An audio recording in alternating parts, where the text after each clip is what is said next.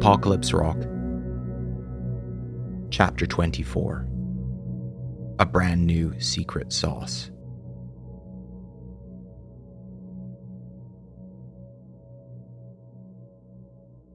Man, you stink. Dr. Hubble was in a boisterous Friday mood. What's happened? Dog bites you, someone attacks you, arson, and some light hallucinations. That's a string of real bad luck. Hubble prodded Doug's bruise as Doug related the story of July's disappearance and the subsequent fire that had consumed her home. Shit, was all Hubble could muster after Doug had finished.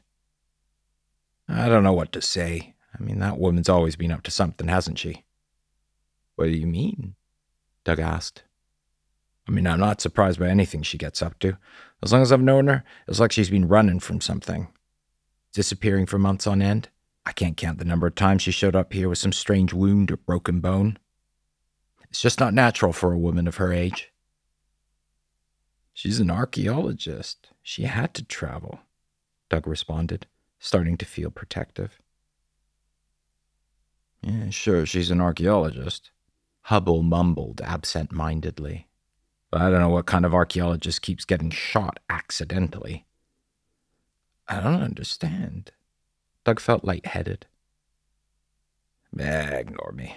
I just heard too many rumors back when she took on Big Pops. That was some nasty name-calling. God, that's all far behind us.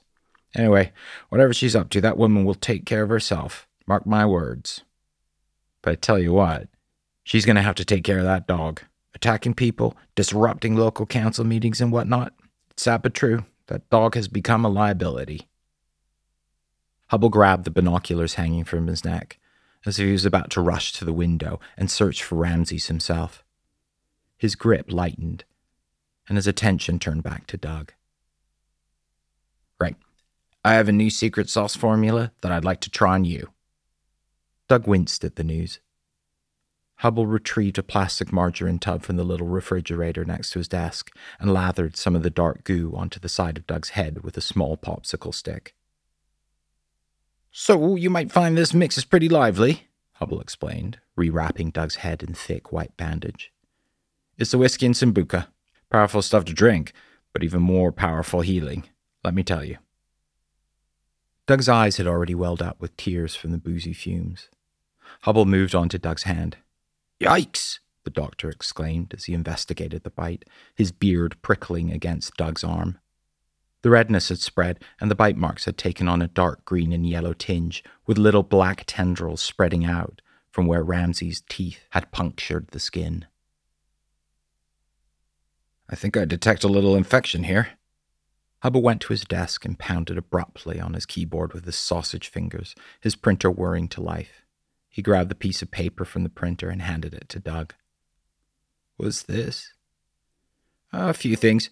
From what you're telling me, we need to top up your sleeping pill dose a bit. And there's something extra to take the edge off during the day than a solid fuck you type of med for the bite. And you tell me if you have any more of those waking dreams or hallucinations again. God forbid. Doug folded the paper and put it in his back pocket. Will do. Hubble laughed. And I prescribe a shower to get rid of that smell. Doug sighed. I don't have time. I have a parent-teacher meet at the school now. Then I need to get to that retreat on Costo. Oh yeah? What for? Are you jumping on the yoga bandwagon? Doug shook his head. They want me to look at their network. Just like I was saying, Dougie, money talks, bullshit walks. Hubble gave Doug a hearty smack on the shoulder. Talking of bullshit walking? You coming to the pub tonight? Oh yeah, Doug replied. I'll see you there. You can spend some of that extra cash on your, favorite doctor. Hubble winked and laughed. Then he dropped into a serious tone. You just make sure to tell me when you hear from July, okay? I want to know what she's been up to.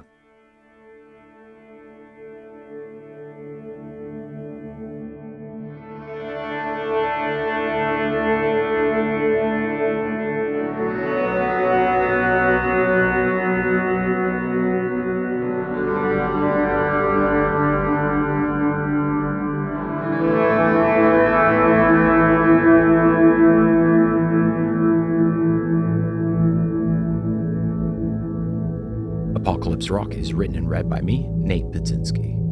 For more, go to apocalypserock.xyz. Thanks for listening.